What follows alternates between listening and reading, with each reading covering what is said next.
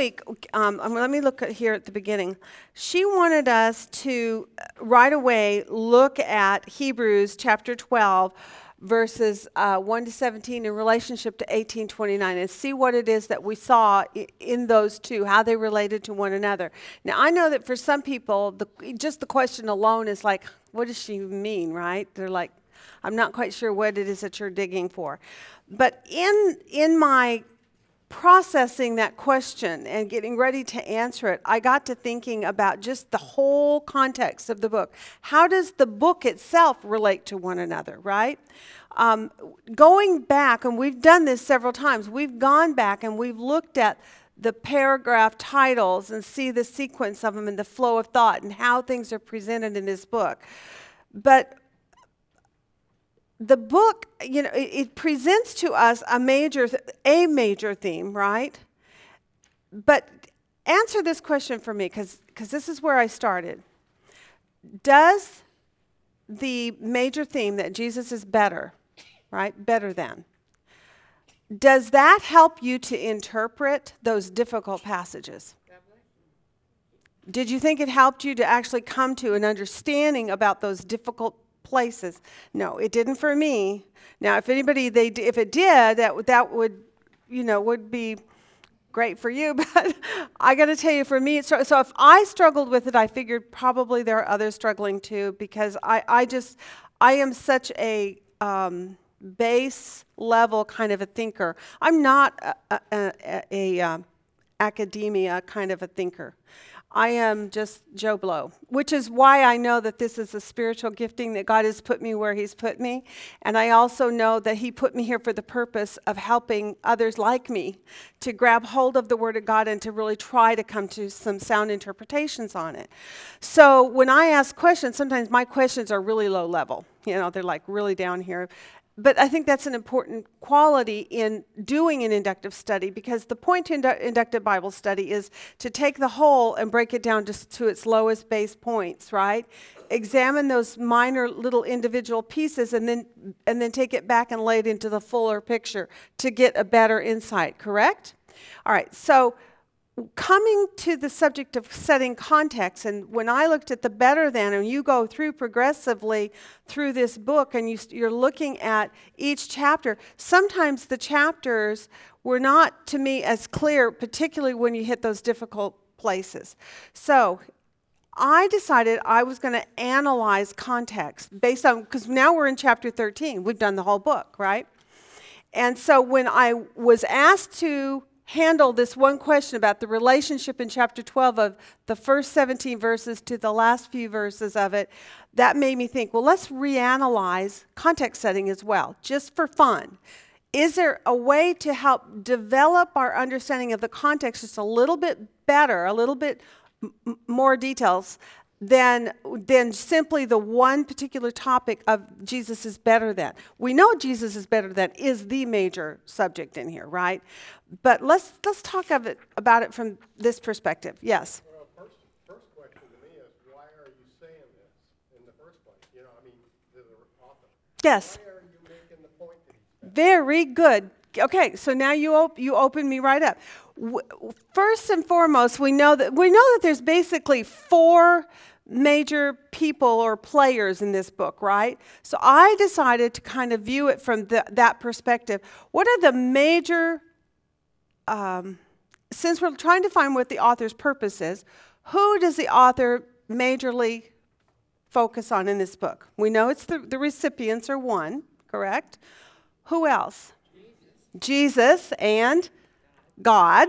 Very good. So we got God and Jesus. We have the recipients. Do you think the recipients in this book break down to even two groups? How do you see them break down? Believers and unbelievers, or right. Okay, so what we have talked about over and over is how this is really a congregational address, correct? It's a pastoral address. So if we look at it from that perspective and simply ask some basic questions about this in relationship to that, if he's giving a congregational address, so let's do this. Let's say Hebrews is a congregational address. Okay, and then what I did is I started from the very first mention of the first major subject in the book. And the very first one, in chapter 1, verse 1, who does he first mention in those first two verses? God and Jesus. Let me help you. Come on, you guys know this. Flip back to chapter 1 with me. We'll do this together. I want to just go, and it's not going to take us too long to do this. I'm just going to try to give you some points that I came up with, and then you can take this as a starting place for yourself. Go home and kind of look at this again to see if what you see when you're done helps you to better understand those difficult passages that are in this book. And for me, it did. It helped me greatly. Okay, so the first question is, what does the author emphasize in this book about God? Because that was my first question. Since God and Jesus are the first two things that he brings up in the book, what is the major thing that he keeps emphasizing about God the Father in this book? Okay, author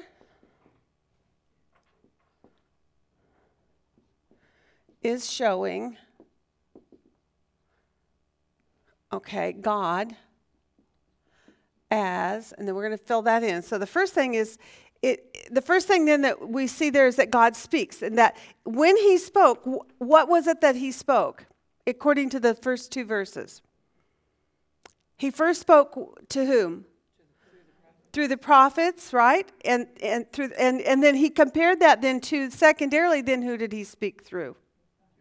The Son. And in doing that, if you go progressively, chapter by chapter, 1, 2, 3, 4, I've gotten up to 6 so far, and I needed more time. I didn't get to the rest of it. But when he gives you information about what he said through the prophets and then compares it to what he said through the Son, what does he reveal to you about himself? He's a relational God. Okay, that he's relational. That he's the same, he had a plan. There you go. That he's the same. In a way, it's kind of what happened in chapter 13. He's the same yesterday, today, and forever, which was spoken about Jesus himself as well, right? Okay. And when a quote is given to you, right, out of the Old Testament, for instance, one of the subjects comes up is he's after the order of Melchizedek, right? So what is his point when he brings that up, and what does he say about Jesus concerning the quote? That he's the evidence, or in other words, it's fulfilled. God speaks it, and then God fulfilled it, right? So he's a God himself when he speaks about first of all, he opens in chapter 1. He tells us about Jesus, that Jesus is God, correct? Then later he speaks about Jesus in chapter 3 as being what quality? In chapter 3, over his house. Faithful. So would you say, on the whole, as we look at the book of Hebrews, you tell me if this is right or wrong, that it seems to me like God is presented through the prophets and then revealed in the Son as being a faithful God who speaks and then he does what he said. He fulfills it. Would you say that's a major emphasis? When you move into, was it chapter 6, where it talks about the truthfulness of his word, right? And he validates it by a oath. That by two things God is unable to lie. The fact that he speaks truth and then he validates it with his covenant, right? Okay, so the author really is showing us that God is faithful, right? On the whole, that's the major emphasis through the whole book over and over. God speaks, then he shows us how Jesus fulfilled it. Or how God fulfilled it through his Son Jesus, right? So let's put that up here. The first point is what God taught through the prophets.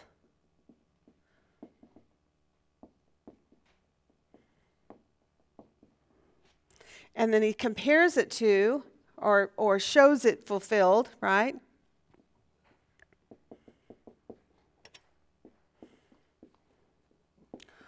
What God spoke and fulfilled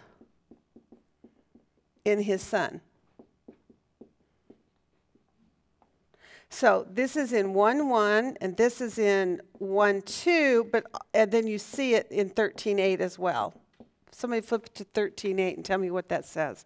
because I don't remember. I just know I wrote it. We know what 1 and 2 says in chapter 1, that he spoke through the prophets and now he's spoken to us in his Son, correct? In the sense that the Hebrew in the context talking about Jews that know the Old Testament, and now we talk about the New Covenant. So basically, one tells me we cut out the middleman. Yeah, well, I mean the Old Covenant. Yeah. Yes, Everything that happened in the Old right. Testament was Yes, through a range of priests. that's exactly right.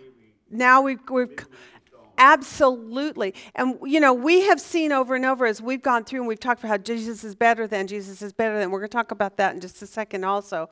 But in that, what we kept doing was comparing the Old Covenant to the New Covenant. And you can get distracted by that particular point and think that that's what Hebrews is all about. That there's the purpose of it is to compare the Old Covenant with the New Covenant, right? And how it's better than. But that's just the tip of the iceberg, I think, in this. And that's why I thought it was important to go back and say, what if this is a congregational address, this is a pastor speaking to his congregation, it seems to me like there seems to be 4 things that he keeps emphasizing. One is something about God, and he brings it up periodically and gives you another point. The other thing is about Jesus, who is our major subject, right? And then the next subdivision of that is his audience itself. What is he trying to say to his audience, and who is his audience? So you have to break that audience down to the ones that he refers to as the believers, right? Those who are in faith. But he always caveats it, right? If you are in faith. But then there's those that he seems to be making appeal for them to come and enter in. So congregationally, he's speaking to them not with pointing fingers to anyone specifically, but simply acknowledging that there are probably amongst them some who have not yet entered into faith. Correct? So covering it that way, I think really helps you set context better. And then when you go back and try to handle those difficult passages, you're going, oh, I see why he said this here. He's not talking to this group. He's talking to this group, right? And I think that's really helpful. Okay, so author is showing God is faithful. That's the first thing that we see contextually in this book. And then how does he portray Jesus to us in this book? We know that Jesus is what? First of all, Jesus is God, right? And when he is presented to us as God throughout the book on the whole, how is he exalted? He is exalted as being what? Better than. Better than. Now, not just the covenant, but better than in general, better than everything. And he mentions all of these things, right? So he shows God is faithful. He exalts Jesus as better, right? And when he does it, he says he is basically he's a better way to what? Better than the old system to approaching God. He's what? He is now a better way to God, correct? Is there a verse that you can remember that says that? That he's a better way to God? Try chapter 10, verse 20. Somebody read that.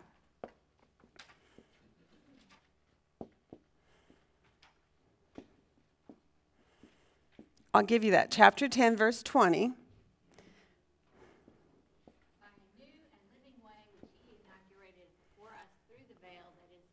Okay, so it's a new and living way. And in that, he's saying it's a better way, right? It's better than the old way. The old way was not living, right? It was through the death of what?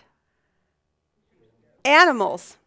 And when we studied that out about the sacrifices and the covenant and even the work of the priest itself, did it accomplish for the people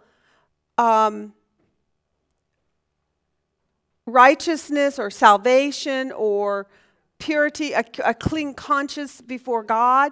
No. What was the indicator for the people that they should have understood that even though they were giving blood sacrifices by God's command, it was actually not accomplishing its picture, that it really was only a picture? What was the thing that was to give them that indication? First of all, they had to keep doing it over and over and over. It never stopped, right? What else? They had a conscience that itself, they knew that they were not fully made right before the Lord, okay? What was the physical evidence for them that they were not right before God? The veil remained standing in the outer tabernacle. As long as the tabernacle remained standing by that veil, access to God the Father was not made. They could not approach God, right?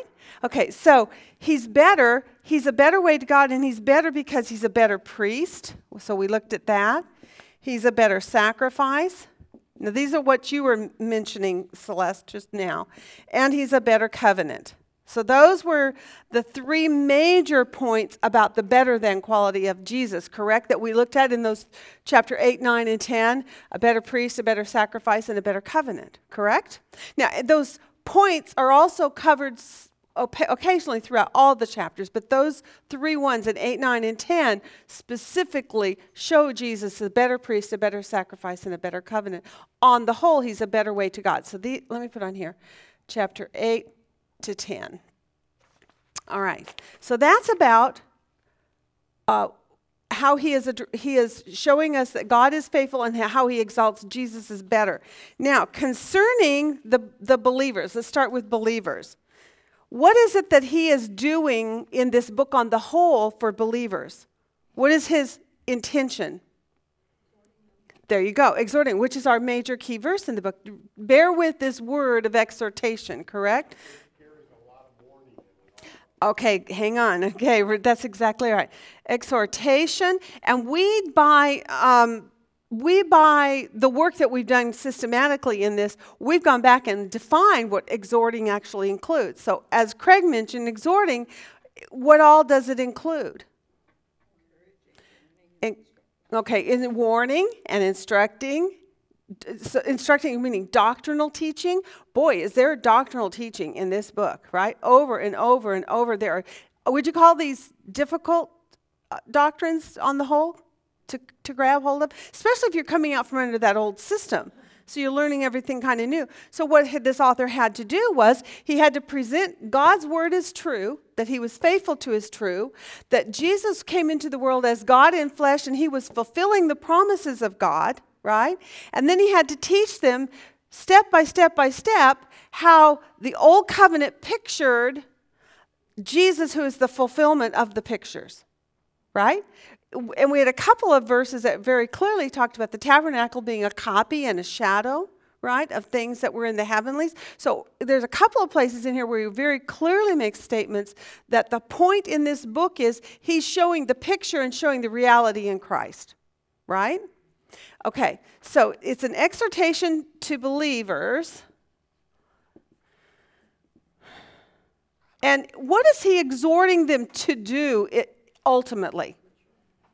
Okay, he wants them to press into maturity so that they will be what? Holding fast to that. Okay, so they will hold fast to what they know. And in holding fast, they are going to be what kind of people? Faithful. Teachers too, eventually, but faithful. Because the example is who was faithful himself? Jesus was faithful. And who else was faithful? God was faithful. God was faithful to his word. Jesus came and he was faithful to the Father and to the word of the Father. And then he exhorts believers to a life of faithfulness, correct?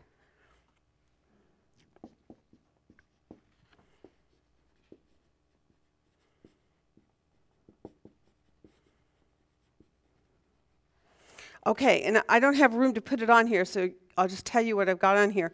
And how does he go about doing that? He does it by what we said, the word of exhortation.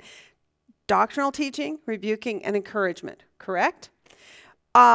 He encourages them to endure and to be faithful. In other words, he stressed that basically as an evidence of what? That those who were being faithful were what? Were saved. That you belong to God's house if you hold fast and endure to the end, right? So he's giving them instruction as believers, those who are believers, instructing them, the ones of you, if you claim to be a believer and you believe yourself to be in faith, then you are to be faithful. That's what he's exhorting. Is that not what he's exhorting you and I to do? That if you say you love Jesus, you belong to Jesus, then what is the evidence of that? So chapter 4, he talked about the ones in the wilderness, right? About Israel in the wilderness. And he said, don't be like those who in the days of Moses fell in the wilderness. Why did they fall? Disbelief because of disobedience. Their disbelief was shown through their disobedience. Disobedience didn't make them an unbeliever. They were an unbeliever and therefore they disobeyed, right? Okay, and so those who want to enter in are to be those who have faith, which does what? Obeys, right? So you and I are encouraged in this book as believers to have a life of faithfulness to God, that believes God, and that basically is obedient to God. What does God say? That's what I will do, right? Okay. All right, so that's my right. There is a verse on this too, by the way. Go to 10:38. Let's look at that 10:38.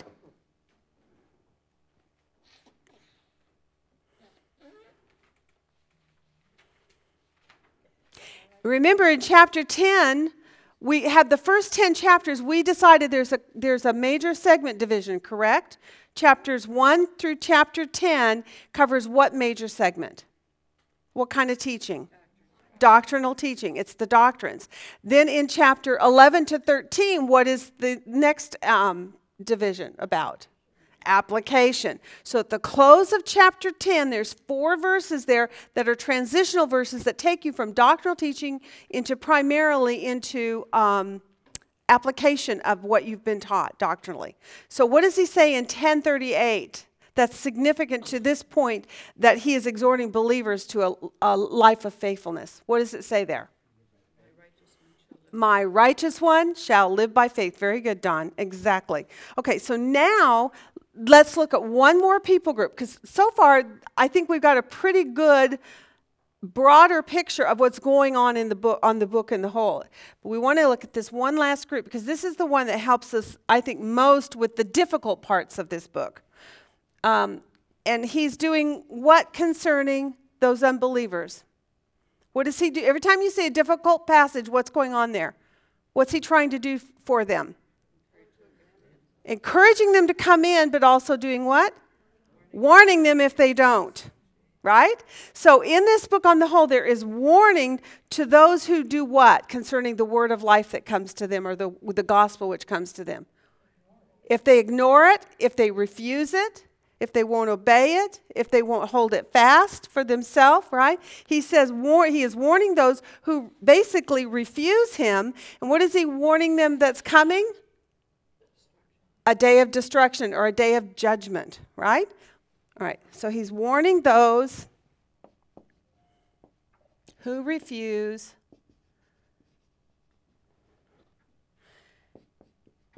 revolt of judgment.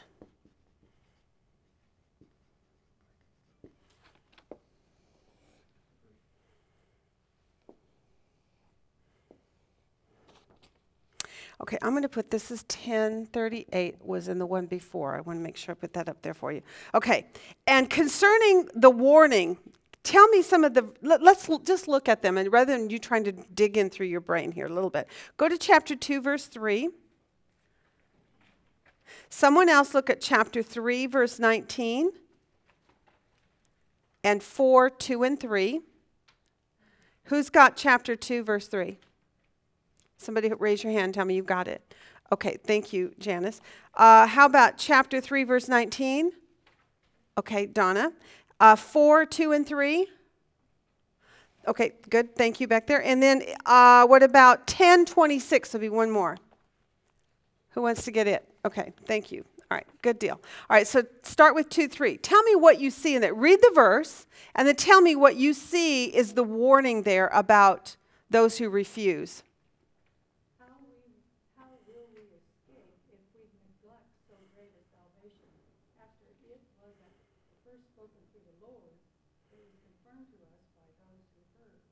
Wow. Okay. Now, when you consider that particular statement there, he's saying, how will you what?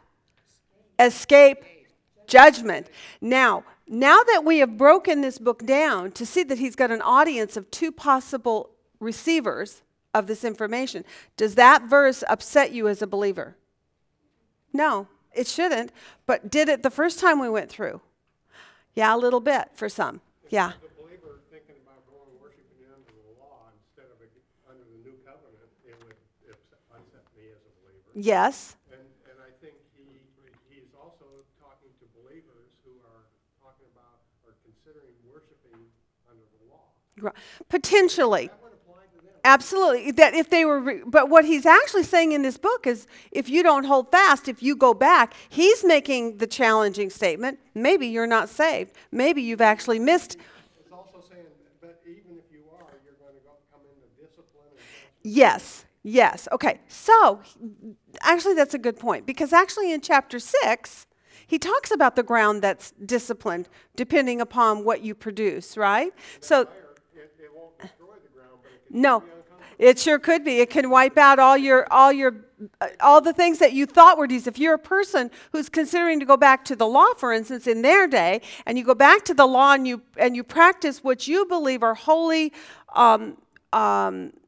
acts of worship at the temple, and what God is saying in chapter 6 is those works which are not bearing their thorns and thistles, right? Because under the new covenant, Jesus is the way to God. But if you're producing thorns and thistles, that ground will be burned. You're going to lose the reward of that. You're not worshiping God at all. And God's not going to reward that. So that's a good point, Craig. Okay. So you will not, so he says, you won't escape if you neglect so great a salvation. That's in 2:3. What about 3:19? So we see that they were not able to enter because of unbelief. Okay. And then follow it on with 4:2 and 3. Where's that one? For indeed have had good news preached to us, just as they also, but the word they heard did not profit them, because it was not united by faith in those who heard. Okay, so in this point, this one's more specifically narrowed down to who? It's talking about who? Unbelievers. It's actually talking about people who heard the covenant. These are the Israelites who were out in the wilderness. They went to Mount Sinai. They stood there. They said, yes, Lord, we will do all that you have commanded us. Right? They gave lip service to God. But then what did they do? They acted, what was their behavior like? According to this passage. Disobedience. So God says, I'm looking at your disobedience and I'm calling that unbelief. And so God is showing us in that, and he says it again in chapter 6, that God is the one who examines the heart, yes, so he knows whether you're saved or not saved, and he'll judge you accordingly. The believer does not go to hell, but his works can be burned up, right? If they're acts of unbelief or acts of disobedience to God's principles and his word. But for those who have not actually entered, which is what this particular passage is talking about, he's saying about them, he says they fell in the wilderness. And what was the picture in that? It's just a picture, correct? So those who fell in the wilderness that he's making reference to fell because of what? Disobedience and unbelief. So it's a picture of people not entering into the land, right? And the land was a picture of what? Of salvation, pictorially. It wasn't salvation, but it was a picture of salvation, which takes us into the Joshua account where he says, no, Joshua didn't give you the rest that I'm speaking of. It's something else, but it was a picture. And that's what he wanted them to see in this book. Okay, and then 10:26 says what? This one was the real scathing one. You might even want to read the 2 or 3 verses all together in there. I pulled just the one out, but what is said in 10:26?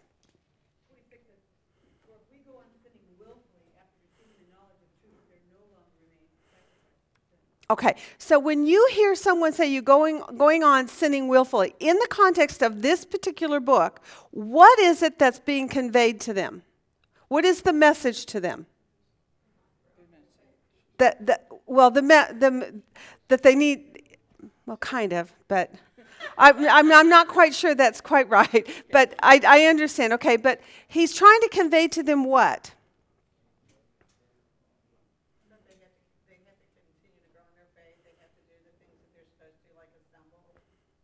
Yes, and to therefore enter into God's rest, entrance of salvation, and sanctification. Okay. I've lost my train of thought. This is where I'm standing here looking dumbfounded. Y'all's answers are great, but I lost my train of thought. I went into the middle of this, and all of a sudden it went gone. Okay, where was I at in this? We are looking at those who refuse him, of judgment of him. We've looked at the Israelites who fell. It was a picture of them not entering into the rest of God. Then we go into this one, and it says they go on sinning willfully. Oh, I know. What is the willful sin specifically that he's speaking of here? Rejecting what? Christ and the word that was given to them, right? Because he said, I spoke it through the prophets before, and now I'm speaking it to you in your Son. That was the one thing that I followed through in mine. One paper that I'm still working on was to see what was it that he said before, and how did he fulfill it in Jesus? How is it fulfilled through Jesus? And what he's saying is God promised through the prophets a Messiah, a seed, a Savior, right? And how did he fulfill that? And then he gives all these quotes in the Old Testament. And he's saying if you willfully reject that, those promises, which I have proven to you through fulfillment in the Son, if you refuse that, if you go on sinning willfully, what is left for you? Judgment. There is no way. You can't even come into repentance if you won't believe that. There is no avenue for repentance if you refuse to believe the truth, if you refuse the gospel. And in this book, over and over and over, that's what he keeps conveying. The gospel is the truth, and through the truth, you come into the rest of God. Right? So, warning those who refuse judgment, and I'm going to give you the verses 2, 3, 3:19. I'm just going to put through 4, 3. I mean, because it's that whole section right there. And then 10:26 is part of the verse there that conveys that. So, for me, this was what I did to analyze context setting. Now, we have before this said context setting it's a letter of exhortation, and his major message is that Jesus is better than. But that in and of itself does not fully help you analyze the difficult passages that come up in here and what seems to be almost a schizophrenic way of addressing these people. Because on the one hand, you say, well, no, he's talking to believers. It's believers because this and this and this, yes. But then on the other hand, if you say that's true, that he's only talking to believers, then these warnings about judgment are saying that you can lose your salvation and go to hell. Is that true? No. What do we know about inductive Bible study? 2 pillars we have. Number 1 is what? Context rules for interpretation and never violate known doctrines. So you cannot violate your known doctrine about what's true about a believer. A believer cannot lose their salvation, and a believer will never go to hell. However, the ground can be burned and they can lose rewards. Right? Okay. But on the other hand, this book does say, if you refuse him and if you go on willfully sinning, there remains for you nothing but fury and the judgment of God.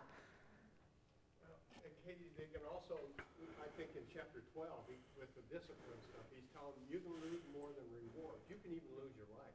And Well, true. Paul told that too. So Yes. It's not expounded on. It's not a teaching that he elaborates on. It's alluded to, and if you know your doctrines, yes. But it's not discussed in this book in detail. He's assuming they know this.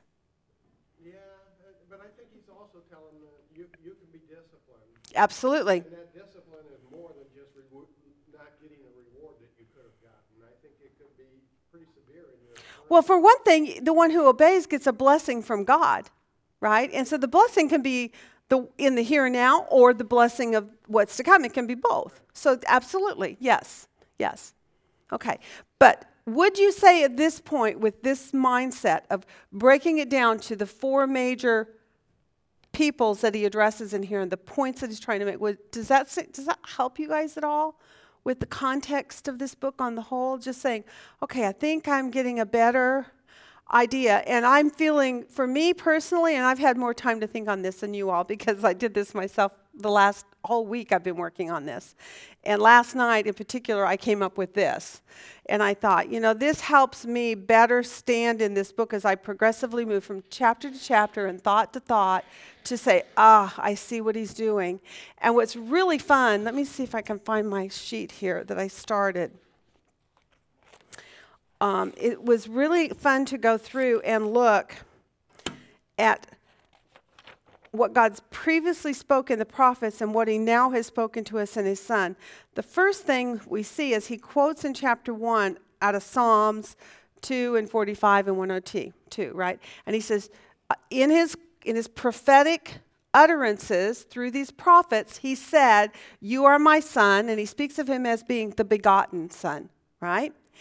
And he says about that son in another quote, "He will sit at my right hand until I make the enemies a footstool for your feet." Correct? Well, then when you go into the fulfillment of that, when you're analyzing chapter 1 and saying, well, how is that fulfilled? He says in those first 3 verses, Jesus is God, the exact representation, the image of him, right? And he goes on and explains he's the creator, he's the one who will rule forever. And he says, your throne, O God, is forever. So he identifies him as being God come in flesh, the creator. And then he says about him at the close of that when he came, he made propitiation, or he made, there's another word, not propitiation. He made, let me look at it, chapter 1, verse 3. He made something, and then he sat down at the right hand of the throne of God. I always get that word wrong. Purification. Why do I get that? I keep wanting to say propitiation, which is kind of the same thing. I know. And that's the word, I did that Roman study a long time ago. Propitiation is the one that stuck. But okay, so he made purification for sin, and then he sat down at the right hand of the throne of God. So do you see how when I did this, when I analyzed it from the perspective of what he spoke through the prophets and then what he spoke in the Son, and I can line up in a chart the comparison of those 2 points and see how it is that he is showing God as faithful and that Jesus is better than. I loved that. Okay, because now he's the fulfillment of it. And in the interim, as I think Heinz said, is this mediator in between in the old. There was this old covenant through Moses, which was inferior, but although inferior, was it good or bad? It was good. And its purpose and function was to do what? To reveal sin to them and eventually to lead them to Christ. It was a tutor to lead them to Christ. Everything in the old system was pictorial for them. And it's one of the points that we saw when we came to, let's see, which verse? Okay, chapter 4. I'm just going to jump ahead. Chapter 4, he said to them in chapter 4, they had good news preached to them, but it did not profit them because it was not united by faith. Okay, so in that chapter, he begins to talk about what entering into the rest of God is about, right? And he said in verse 8 and 9 of chapter 4, God did not give his rest through Joshua. If he had, then he wouldn't have spoken of later through David the things that he spoke, saying, if you hear his voice today, enter in. Why not? Well, because they were already in the land. And if entering the land was the rest of God that God had always intended, then why would he say to people who are already on the land, enter in? If you hear his voice, enter in. Well, they were already in. That wouldn't make sense, right? So by that, by quoting that and revealing that to these people at this time in history, he was saying, look, what Joshua did by bringing the people into the land, that was not entering into the rest of God. That's not the rest of God that God ever intended. It wasn't the rest of God he meant. And so then he goes into, with Jesus, he says, we also have had good news preached to us, just as they did also, right? And then he says, God's rest is entered through belief in what? What do you have to believe? What they hear, right? And what did they hear? The good news. That's what it says in that verse. It talks about it being called the good news. And then he says in verse 9, what? Somebody look that up, 4:9, because it's really cool the way it says it. And you're going to love it once you see that again.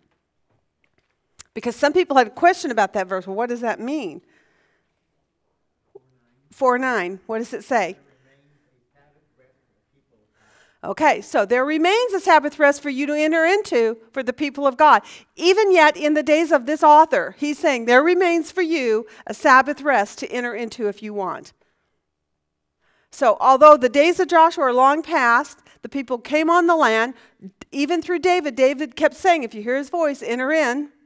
And now today, in the days of this author, he's saying there still remains a Sabbath rest for the people of God. If you want to enter in, come. And entering into the rest of God was not into the land, it was into what? Belief of in the gospel, which results in salvation. That's right. Okay, so that's kind of what I've been working on. I've been showing what was promised through God, how he was faithful to his word, and then Jesus, how he faithfully fulfilled God's word, and what it is specifically that's told to us before through the prophets and what's now been spoken through the Son. And I'm just making a contrast of these 2 points on my charts. I've gotten through chapter 6. It's pretty tedious work, though, because you really have to think it through.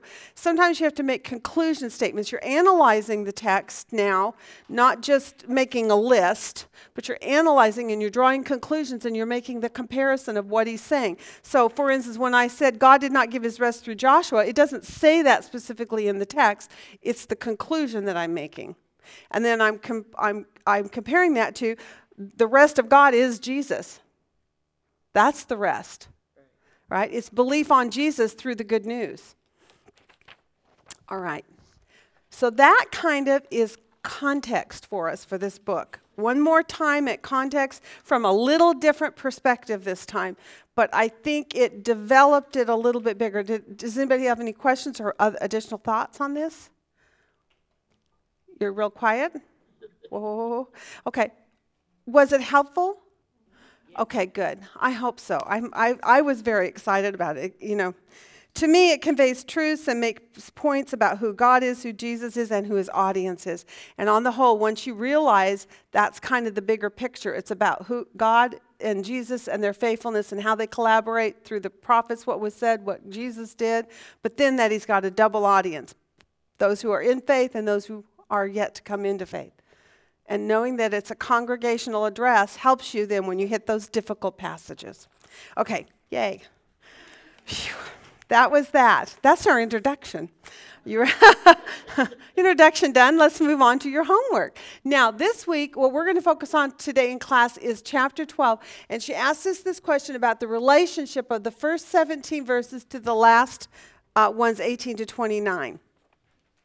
So we're going to start by reviewing one more time. What is your major subject in the chapter? What is the chapter 12 about? Hold on, I got to get my chapter 12 open. Major subject in there is what word? Well, there's actually 2, but what is the major subject in there? Discipline, exactly, disciplining. And concerning discipline, what are we to do? Endure in it. So that's our major. For me, that was just the title I gave to that particular chapter. Endure discipline. Okay?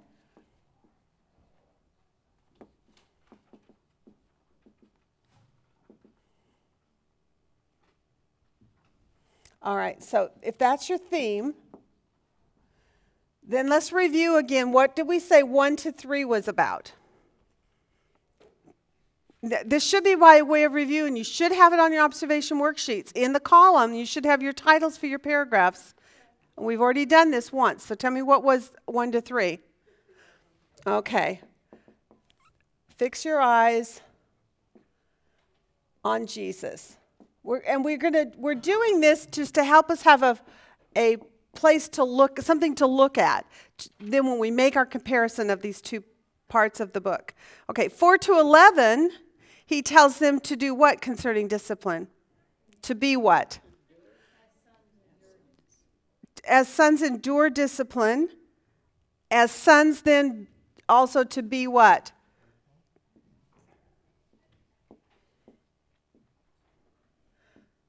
Okay, you could say be faithful, but let's look at that again. 12.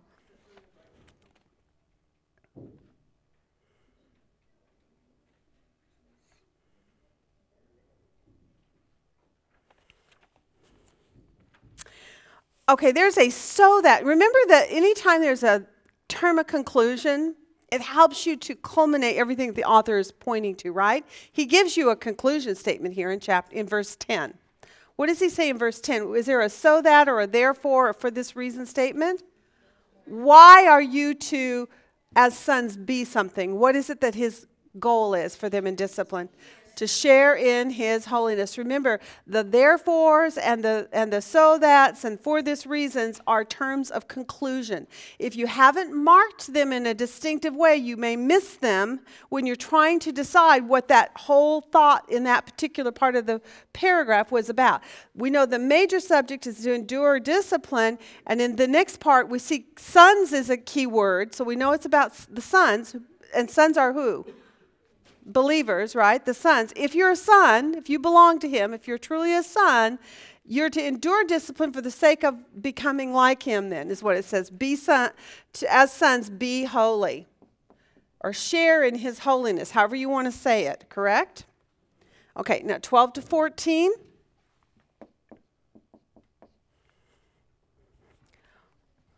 What are we to do in that? Pursue sanctification. Good. And this time, sanctification means what? It doesn't mean justification, does it? It means the process of becoming holy. It's that working out of your faith in fear and trembling. Being obedient, walking in a righteous way, or walking in a manner worthy of the calling, correct? So that's sanctification there, is the speaking of sanctification of in your faith, once you're in faith. Now in 15 to 17, he gives us a warning, right? Who's the person that he discusses in that 15 to 17? Esau. And so it's a negative, not a positive. He doesn't want you to be this. He's telling you not to do something, correct? Do not what? Don't be like Esau. Do not come short of the glory of God's grace.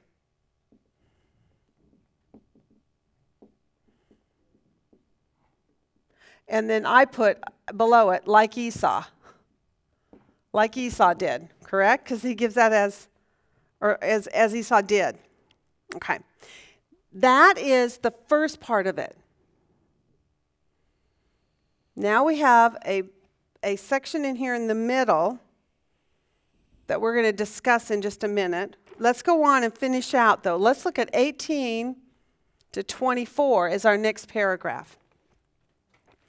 What is going on in 18 to 24? It's comparing two mountains, correct? And so, in essence, by comparing two mountains, what is ultimately really being compared? Two covenants, an old and a new. So the emphasis for us is going to be on which one? The new. So what is it that we learn in there for concerning this new covenant? What is it that's the major point in there that he's saying to us about it? Well, we're looking for a city where show me which verse are you in. Okay, you have come to Mount Zion and to the city of the living God, the heavenly Jerusalem, and to myriads of angels. So he's telling you what the mountain of Zion is. It's the heavenly one. So he's clarifying for us that, correct? But concerning the covenant, what is he telling us about it? How is it compared to the old? Who is the mediator of the first one? Moses. And who is the mediator of this one? Jesus. So he's saying to us, Jesus is mediator of something that's new. And he's contrasting it with what they came out of, what they had in the old, right? In this book on the whole, we know Jesus is better than, right? That's one of the major subjects here. So Jesus is better than. He's now being portrayed in these few verses as the covenant is better, and Jesus is better than Moses, and he's a mediator of a better covenant, correct? So it seems like a switch in conversation, doesn't it? It's like, okay, we were flowing along really nicely, and now we made a jump, didn't we? Okay, 18 to 24 then, he says he's making a declarative statement that Jesus is mediator of a better covenant. Okay, now, without much discussion here, let's just move on to 25 to 27 and see what the next point is. What does he say in 25 to 27 to this audience? And there you go. Do not refuse him. Do not refuse him who? Jesus, who's the mediator of this new covenant, correct? Then he's another subject. Now, again, another jump here, but I think our context setting is really going to be helpful at this point. 28 and 29, what does he say? And who do you think he's addressing? What does he say there? There you go. In gratitude to God, you are to show gratitude to God. How? There you go. By an acceptable service. So here he says, in gratitude, offer to God acceptable service. Now, what would not be acceptable service? There you go. Going back to the old temple and sacrificing, because that would not be fruitful vegetation. That would be thorns and thistles, and that work will be burned up, right?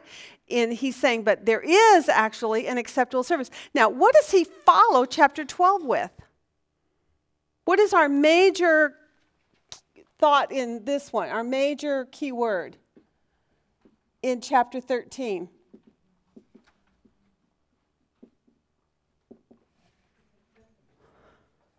What is the major key word in chapter 13 that you see repeated, repeated, repeated? It's a bunch of do's, right? Do this, do this, do this. And what is one of our major key words in this book?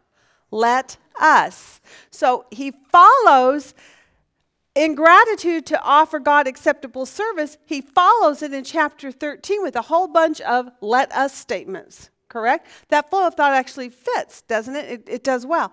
But the question that she had for us then was, well, how does chapter 12, verses 1 to 17, how does that relate to 18 to 29? They seem to be a little disconnect here, correct? Let's go back to our context. What is this author doing? Who is this author? Well, we don't know specifically who he is, but who do we see him as in this particular epistle? He's a preacher. He's a pastor. He's addressing a congregation. He's preaching a what? Sermon. In this sermon, in chapter 1 to 10, what does he do? He teaches them doctrine, right? Then he gets to the part about application, starting in 11, and what does he do once he finishes at the end of 15 to 17? What would you say on the whole right here, this would be, as far as classifying between application or doctrine, what would you say it is?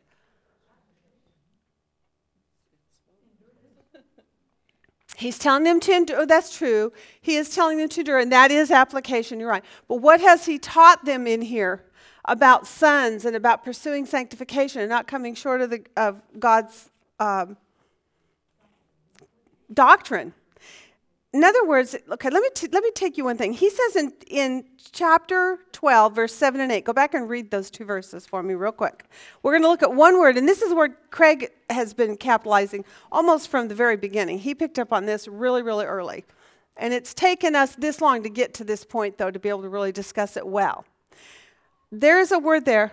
Oh, I thought I turned that off. Well, whoa. I can't find my phone. I'm sorry, you guys. Oh, I see it. I thought I turned my phone off. I guess I turned it the wrong way. It probably was already off, and I turned it back on. That's what happened. Okay. That was my text message. Now you know. All right, so now, okay, so read 7 and 8. Somebody, who's going to read that for me? It is for discipline that you endure. God deals with you as with sons. For what son is there whom his father does not discipline? But if you are without discipline, of which all have become partakers, then you are illegitimate children and not sons. Okay, so in there, we know that he's talking here as sons.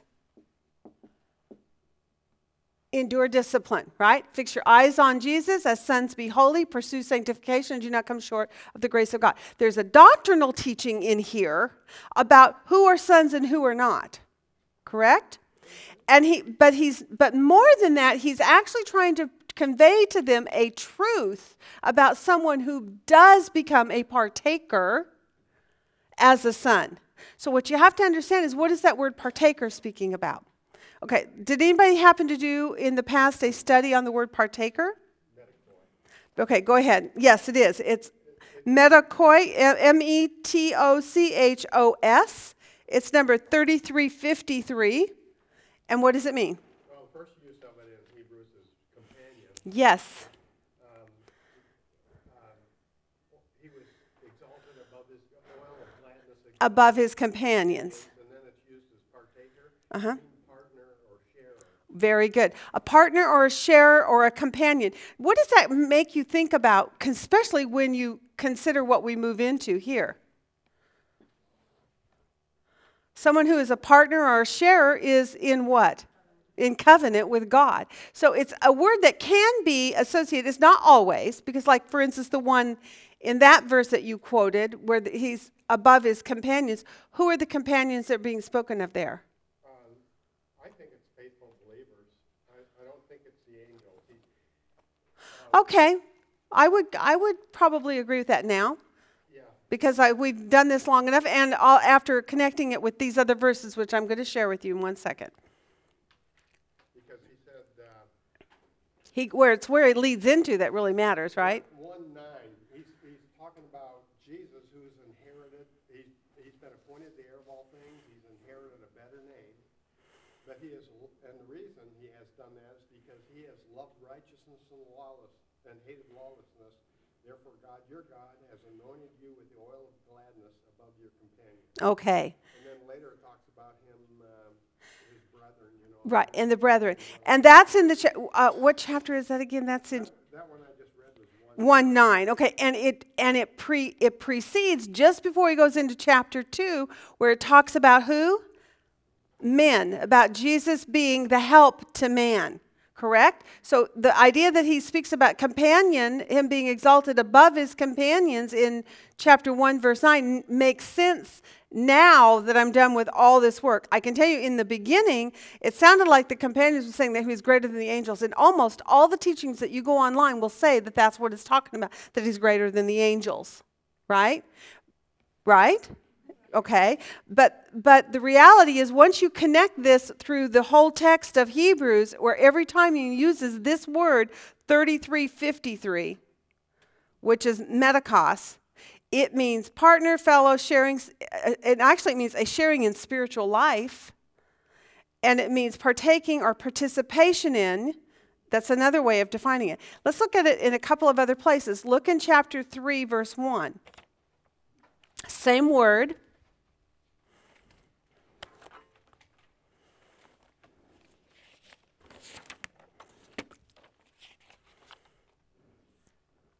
Somebody read it. Therefore, holy brethren, partakers of a heavenly calling, consider Jesus the apostle and high priest. Okay, there it's used again. And in that context, is it really clear who he's speaking about? Who are the partakers? Those who enter into that faith, right? Enter into the rest of God. Okay, now go to verse 14. Chapter 3, verse 14. Again, it's used. For we have become partakers of Christ if we hold fast the beginning of our assurance firm until the end. Okay, if we hold fast our assurance, in other words, there's evidence whether or not you have or you haven't. And the evidence is that you are holding firm. And if you're holding firm, it's evidence that you are a partaker. Okay? So the idea of endure discipline as sons of God, and he's saying because you are partakers. All right, now go to 6:4. Did I give you that one yet? No, 6:4.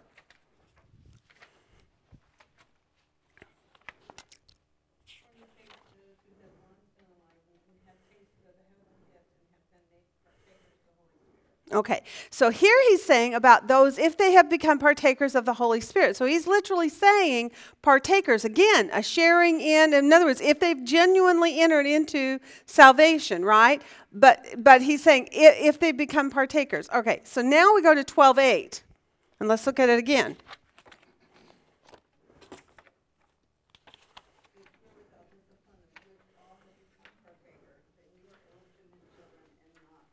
Okay, so what is it telling us then about partakers? If you are a partaker, meaning you've entered into covenant with Jesus. If in fact that's true, then what have you become also enjoined with? What else is going to be a part of your relationship with Jesus as a covenant partner with him? Discipline, right? He says let me read it again. If you are without discipline, of which all who are in faith, if you are in faith, you have become partakers of discipline. Think on that for 5 seconds. Does it make you think of anything that Jesus ever said to those who want to follow him? Say it out loud. Someone said it. Bingo. If you want to follow me, if you want to become a partaker of me, you must pick up your cross and follow me. Let's look at 2 verses. One is in Matthew 10:38. The other is in Mark 8:34. Let's look at those two.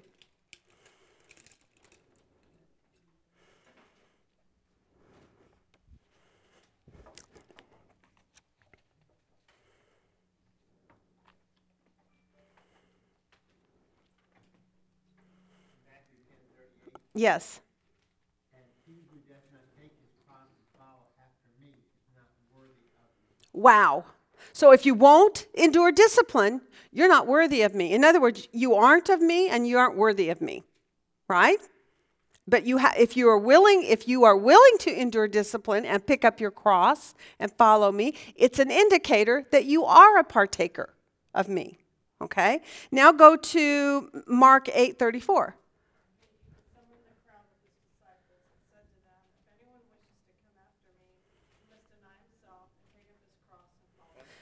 Oh, so he can consider it and maybe think about it, and if he decides he wants to, then he can follow me? Or can I follow you even if I don't want to pick up my cross? I could just leave my cross and follow you anyway?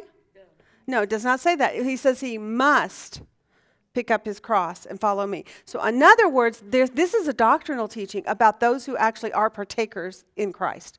If you're a partaker, guess what comes with the package deal? In covenant, 2 become 1. What did Jesus say about his sufferings? They hated me first, right? So what are they going to do? They're going to hate you also. And he says, you must be willing to endure that for my name's sake. So when he says that, look at the verse 7 that's preceding it. It is for discipline that you endure. God deals with you as sons, for what son is there that his father would not discipline? So discipline is the goal in relationship with God. And he's saying, you must be willing, as in covenant it should be, to become one. You are in total identification with, and just as Jesus said of the Father, I only do what the Father does. I only say the things that the Father has said. I'm only participating in activities that are from the Father and that he tells me to do. That's what our life is supposed to be, and it's for discipline that you endure. And so he says, basically, this is the high calling in Christ Jesus, that you partake in discipline. I think about even this homework assignment that we've done throughout all of Hebrews. These months and months of grueling work to try to unravel this very challenging book that is the most controversial book in the New Testament. I think it's probably the most controversial book in the whole Bible. People argue and argue and argue about what's being said in this book. And so here you are at the end of this. We have trudged through it and hung in there, and we are at the end of this going to have a discipline that can only be brought out through enduring. If you gave up and walked away, what would you have gained? Nothing. Now look where you've come and where you've come from and where you are now and how much more you actually can grab hold of. You still may not feel totally secure in every point. Neither do I. But I can tell you, on the whole, I'm really feeling secure now. I've got this bigger picture of who he's talking to and why he's saying the things that he's saying.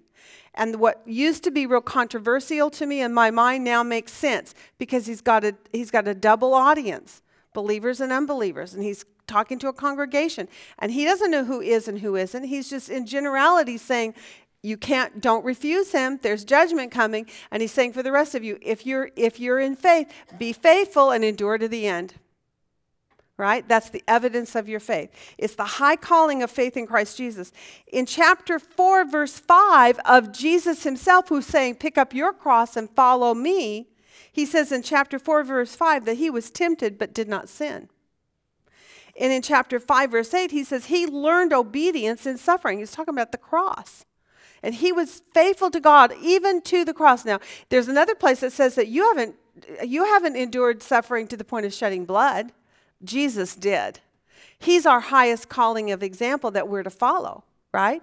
If the major subject in here is faithfulness, God was faithful, Jesus is faithful. He's saying, you be faithful also.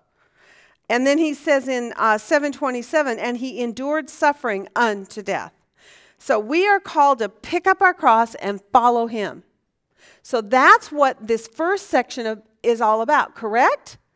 Okay, you've just had a sermon. The sermon is all about doctrines, about how Jesus is better than, how he fulfills everything, how he is God come in flesh. He is the fulfillment of what God has always promised, the promises of God. Now he says, now pick up your cross and follow me, right? Then the next thing he says, this is a new covenant. And then he has 2 points to make. Do not refuse him, and then be faithful, right? In gratitude, offer to God acceptable service. So what has he just done? What has he just done if he's giving a sermon? An altar call.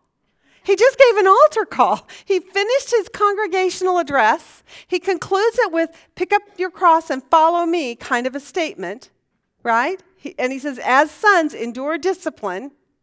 And then he says, now, it's a new covenant. It's not, and he compared the old and the new one last time. And then he says, he is the mediator of a new covenant. Don't refuse him, but offer to him acceptable service out of gratitude. Okay, so what do you think? We have down here his altar call.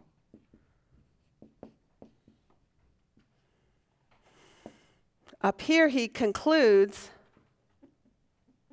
doctrines of sonship. And he says, follow me, basically. Meaning Jesus, right?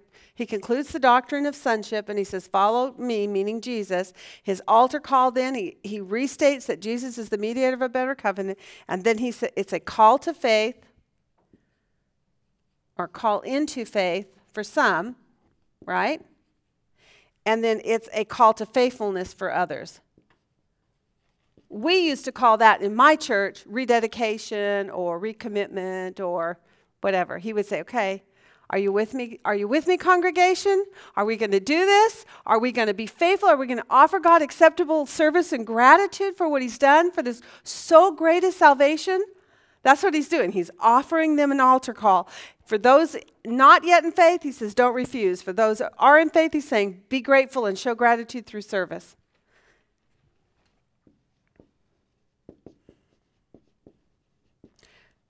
And does that not fit with here? That he is faithful, Jesus was faithful, right? And now he says, you be faithful. Isn't that cool? What a beautiful way this all begins. Now he starts, like we said, in chapter 13, with the major emphasis being the let us, where he's just concluded about showing acceptable service. Now he's going to explain to us in chapter 13 what acceptable service is. It is not what? Not going back to the works of the law, not going back to the temple sacrifices, not going back to your old way of approaching God. You have now entered into a new and living way to approach God. It's better than the old way. Now, show gratitude by acceptable service, not unacceptable service. That's the contrast, right? So you guys did. Now let's just do this. Let's see how much time have we got. We got some time. Good. Let's go back. I want to take you through your general work. Now, I'm not going to write all this part on. What I'm going to write up here are your paragraph themes. We're going to cover paragraph themes. But I just want to say, what were your keywords? We just talked about let us as a keyword. What are some other keywords in chapter 13? They were tough to find. Really tough because everything's like a fresh statement, right? It's all a let us, let us. That's why I started with let us as your first major key word, okay? Were there any other things that kind of, I almost had to draw some conclusions. He's really talking about two things about a person. What he does and what he thinks, right? Sort of, would you say that? It's kind of about conduct and character. And between those two things, each of these points are addressed, either in conduct or character. And who else is major in this particular chapter again? You should have marked them, right? Jesus and God. Okay, so Jesus and God. God to me really was the major. It's like he started with God, in between was all Jesus, and then at the end he brings you back to God again, who is faithful and fulfilled all these things through his Son. But Jesus is God. So now he goes back to God and he says, offer to God acceptable service. And now he says about that, let us do all these different things. Now, did you happen to look for contrasts when you did your observation worksheets? You should have, right? Everybody knows to do contrasts when you do your basic observations, correct? Tell me, what are some of your contrasts? Are you looking for them right now, or did you do them? I hope you did them. Because what do contrasts do for us in inductive process work? What's the purpose of looking for contrasts? Okay, say it again. Okay, what's going on in that particular message at that point in the book. And in this point of the book, it's let us commandments. And by looking at contrast, he's comparing then what you're to do versus what you're not to do, basically, right? Let us, but the contrasts are there. So in chapter 1, or in verse 1 and 2, the major emphasis is to do what? To love. But in verse 2, then you're not to do what? Neglect. So love and neglect are the contrast in verse 1 and 2. Okay? Love, but don't neglect. And then you can break that down in more detail, but that's the simplest point of it. Okay? What about in verse 4? There's a contrast there too. What is the subject? The marriage bed. Okay? And what are you supposed to do concerning the marriage bed? Honor it. So honor the marriage bed, and the contrast is to not what? No fornication and adultery.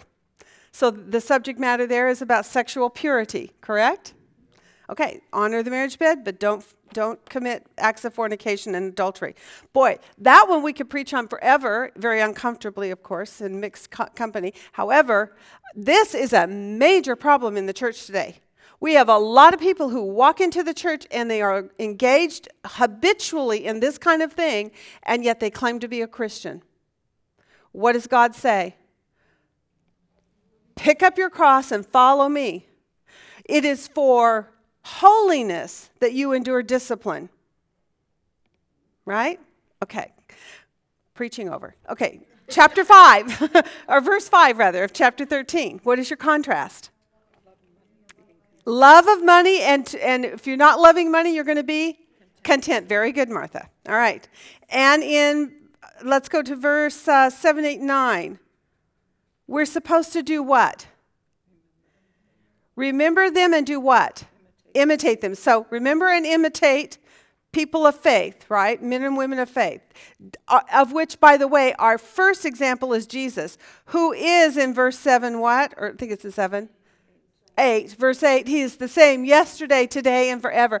Interesting the way that verse is added in there. We're going to talk about that more in detail next week. Okay, so hang on to that one. But for right now, just note that it's in relationship to who is it that you're to actually ultimately to imitate. Okay, so you're to imitate faith versus what you're not supposed to do.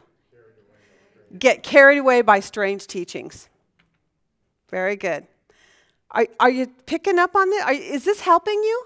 This is the best way, if you're wanting to study inductively and break it down so that you're really grasping the major points of what's going on. If you look for your contrast, it really helps you weed out all the details and just hone in on the major, love versus neglect, right?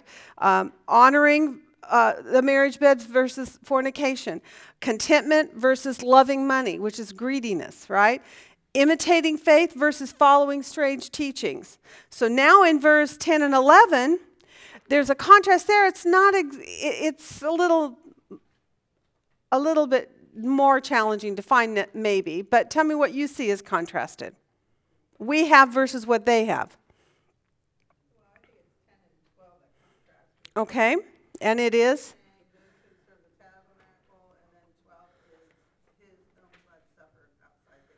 Okay, but that one, okay, hang on to that because Jesus' own blood is actually contrasted with something in verse 11.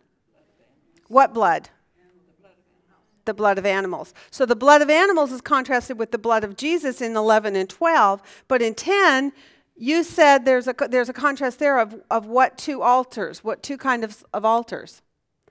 An altar that we serve at, that they have no right to, by the way, and it's being contrasted with what? The high priest, which is their holy place, what they call the holy place. So it's a contrast between their altar and our altar. And it's distinctive. Isn't that cool? Do you think that's an important point that he's bringing out for this particular audience? That the altar that we serve at versus the altar that the Jews are still serving at? Yeah, and it's in this verse that we clearly identify that the temple is still standing, so it's before 70 AD. So you might want to make a note on that. I had put that up. In the old, it was at an altar that the offering was for sin, a reminder of sin. Whereas we can Now, sanctification. yeah, you go. That's a good, and you did that analytically, came to those conclusions, right? Okay, very good. All right, now let's go to verse 14. This one's easy, and you guys have picked up on this a couple of times already. Seeking a city, and the first one is one that does not what? Does not last. So a no lasting city that's here, and it's contrasted with what are we seeking? A city to come. Yeah. Okay, and then in 17, he's talking about leaders and that we're to follow them, right? For the purpose that they might lead how? With joy, not with what? Not with grief. So that will help you next week, I think, with your homework. Because we are going to go systematically through each of those points next week, and we're going to elaborate on those in detail about what is that exactly those things mean. We'll be doing some word studies possibly and lots of cross-referencing. Yeah. It will help us tomorrow. Yeah, if we do our homework tomorrow. Yeah. For me, it'll be, yeah. After my break, my brain needs to rest. Okay. All right. So now let's just go back and do what we always like to do, or at least what I like to do with you, and that is do the paragraph flow of thought. Those contrasts, however, are going to help you in identifying your paragraph breaks as well. Can you all see that? How the contrast will help you see where you break in your thoughts? Okay, so let's start the first one. We see verses 1 to 3. And what are we to do? Let's title this first. Let's get our major theme. I'm sorry. Let's do this. Theme. Book theme or chapter theme. What is going on here on the whole? It is a word of exhortation to do something, right? The let us is on there. So the let us is that what we are doing. What are we doing in this on the whole? Don't name a specific item, but what are we doing on the whole? Acceptable service, that would be a good conclusion, although it's not in this. Is there a way of that acceptable service is restated in this chapter? Let me give you some verses. Verse 15, verse 16, and verse 21. Look at those three verses. 15, 16, and 21. You might want to make a list on this. This is on the whole what's going on in this book. Somebody read 15. Through him then let us continually offer up a sacrifice of praise to God that is the fruit of lips that give thanks to his name. Wow. So he's just told us to show gratitude and to offer God acceptable service. For there he says, let us do this, correct? So let us do this for God, yes? Well, I had sacrifice as one of the key words, or a word, but it also pleased, because you go to the next verse. Yes. Such sacrifice God is pleased, and then you see later that he is working in us that which is pleasing. There you go. So please, good job. Okay, so major keywords, let us, and to please God. Correct? That's your secondary major, because everything else is a subject, a subject, a subject, a subject. But the subjects relate back to doing what? Pleasing God, right? Let us please God. Gee, that would be a good title. Maybe, right? Let us please God. Or is there any other way you might want to say it that's more pleasing to you? Could be just let us please God. Please God, doing His will. Could be, there's a variety of ways you could pull out of 15, 16, and 21 any kind of phraseology that accomplishes that. And so I'm just going to put on here, let us please God. That's acceptable service, right? Okay, now let's go back and do verse 1 to 3. How are we going to please God in 1 to 3? Love and serve others. Okay, show love to others or to one another or whatever. And there's more details about how that is done or not done, but on the whole, would you say that takes care of 1 to 3, that we are to show love? Okay. What do you see in 4 to 6?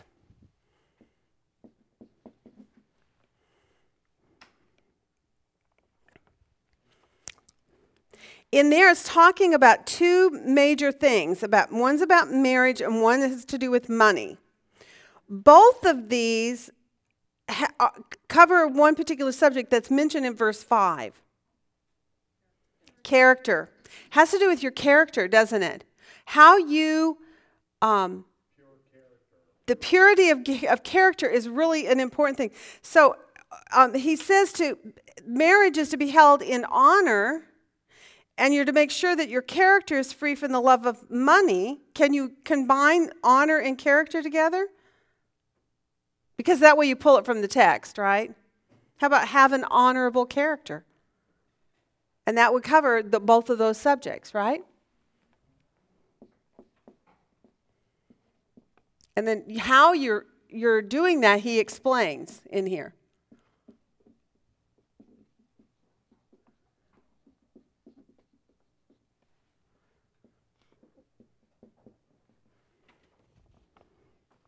All right, 7 to 9 is our next paragraph.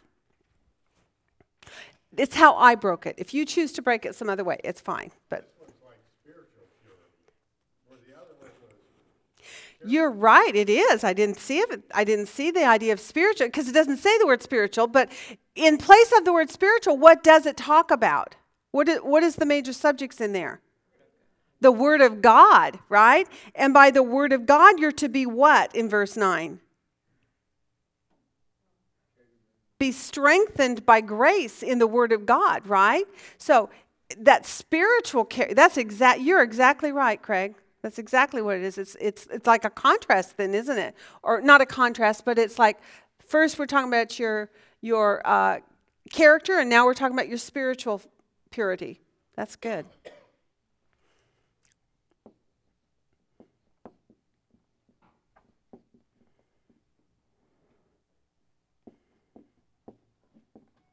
By God's word and grace are the two things that I picked up in there. Be strengthened by grace, not foods. There's a contrast, correct? Because in the case of being strengthened by grace, not foods, and that being another contrast, which we didn't discuss, but it's another contrast in here, what is he alluding to there? What are the foods it's talking about? The law. Exactly. And rather, you're to be strengthened by grace. So in the new covenant, which he just explained to us, Jesus is mediator of something that's better. In it, it's a covenant by what? Grace. Do you remember the chapter that said how it's one day I'm going to make a new covenant with you? It's not going to be like the old, right? I'm going to take the Spirit, I'm going to place it on your heart, remove your heart of stone, give you a heart of flesh. And in this one, rather than you being judged where I will no longer care for you, he says at the beginning of that, but in this one, I will always love you and it'll be by grace. I love that. So here again, be strengthened by God's word and grace. Okay? What is the next paragraph? Well, obviously it starts at 10, correct?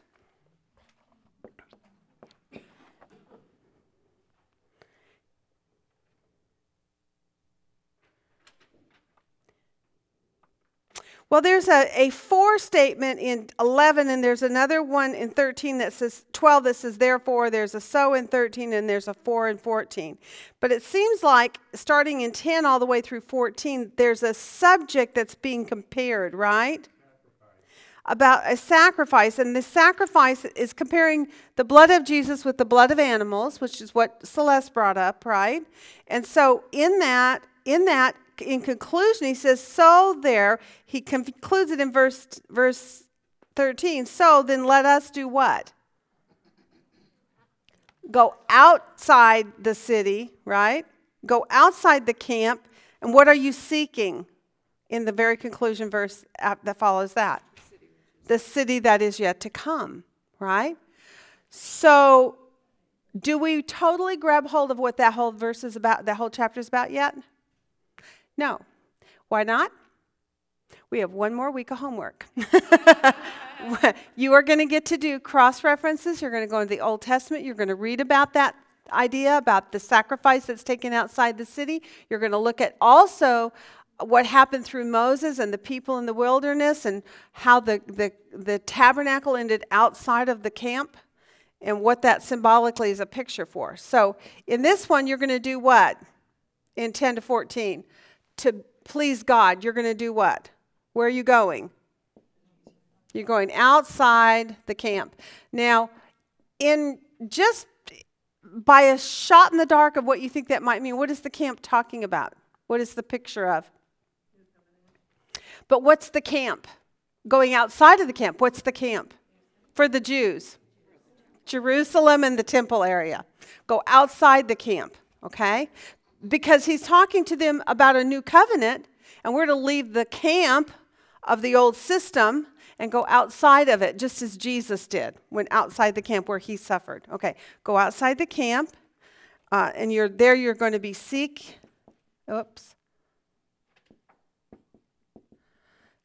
the city to come. Outside is also kind of connotes outside of the assembly. That's right, outside of the old assembly in entering into a new assembly. Right.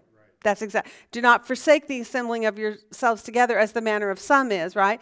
And don't go back and seek the old assembly. Come outside the camp, seeking the city that is to come. You're already starting to get some of it, I'll bet, in your mind a little bit better. Okay, let's go to 15 and 16. We will go into detail on all these points next week. We just want to get the outline going here. Yeah. Yeah, give sacrifices pleasing to God. And what are the sacrifices here? What does he tell us they are? Yeah. So, because rather than using the word sacrifice, which leaves you, in some regards, especially for if you're an Old Testament thinker, it would take you back to blood sacrifice. Instead, in this case, instead of blood sacrifice, he's saying give sacrifice, which is giving thanks to God. It's the lip service of praise to God, right? Give thanks to his name.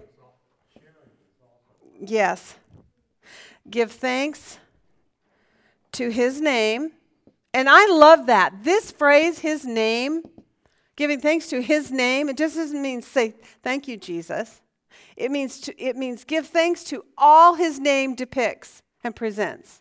What are some of the things that God's name depicts to you? What do you know about it? Savior. Okay, that he's your Savior. Oh. Excuse me. Helper. Yeah, okay, that he's that he gives help to man, that he's our helper, his Savior, our provider, that he's sovereign, that he's sacrificial, that he's faithful. All the things that God is, that's what we are to give praise for him, give thanks. Sorry, got a choke. And let's see, and Craig, you mentioned something else. Give thanks to his name and, Well, it was sharing, it's, okay, either sharing or doing good. doing good and sharing. Very interesting. By giving thanks to his name, also, it almost as though the result of that would be doing good and sharing as well. Okay? We have verse 17 is standing alone. Right? Because the verse 18 gives us a whole nother subject. So in 17, what are we to do? Okay. Obey and submit to leaders. Basically, to your spiritual leaders. You should probably add that word in there. It doesn't say it, but that's what the implication is. To your spiritual leaders.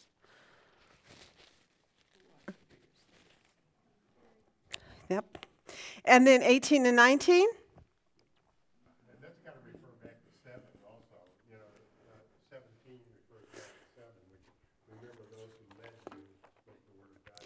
Yes, exactly. Remember those who spoke the word and consider their lives and imitate their faith. It sure does. Good.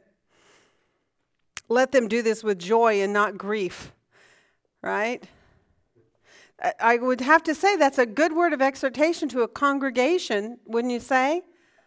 To not cause grief to your leaders unduly. Now, obviously, if there's heresy going on in a church, it needs to be addressed. But on the whole, that's not the case. Right? Okay, in 18 and 19, what are we to do? Pray. Pray for us, he says specifically, but the implication is praying on the whole, praying for one another, right? Okay, now I'm going to draw a line here because we see another little switch here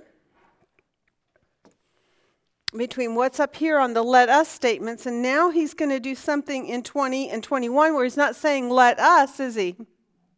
What does he do in 20 and 21? There you go. It's a benediction or a doxology, right? And in that doxology, what does he tell you? What is a doxology? Do you know what the doxologies are? Praise God from whom all blessings flow. Right? Okay, so I won't sing that anymore because I'm not a good singer. All right, so when you sing a doxology, you're giving praise to God and you're saying about God what is true.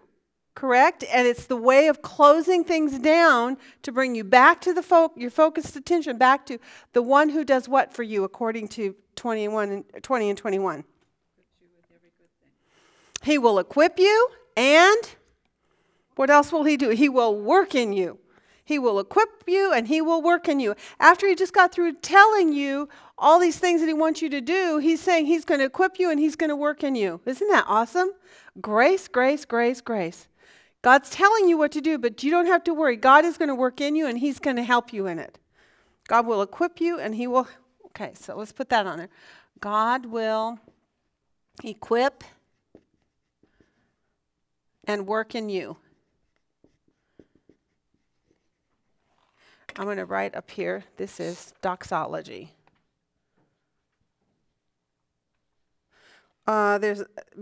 There's another way they call it too, not doxology, there's another one. Benediction, a benediction. Okay, and then 22 to 25 is obvious. After a pastor finishes his sermon and he gives you the doxology or the benediction, and he's ready to send you out, then what does he say to you in 20 to 25? He blesses you. And how does he close it? What's the last thing he says? Grace be with you all. Isn't that cool? Does that not look like a perfect sermon now that we see it that way? Grace be with you all. So that's his parting words or his closing up of his sermon as he finishes with his congregation that morning. Can you imagine sitting through a whole sermon this long? At this period of time, before 70 AD, most of these churches were Yes, yes.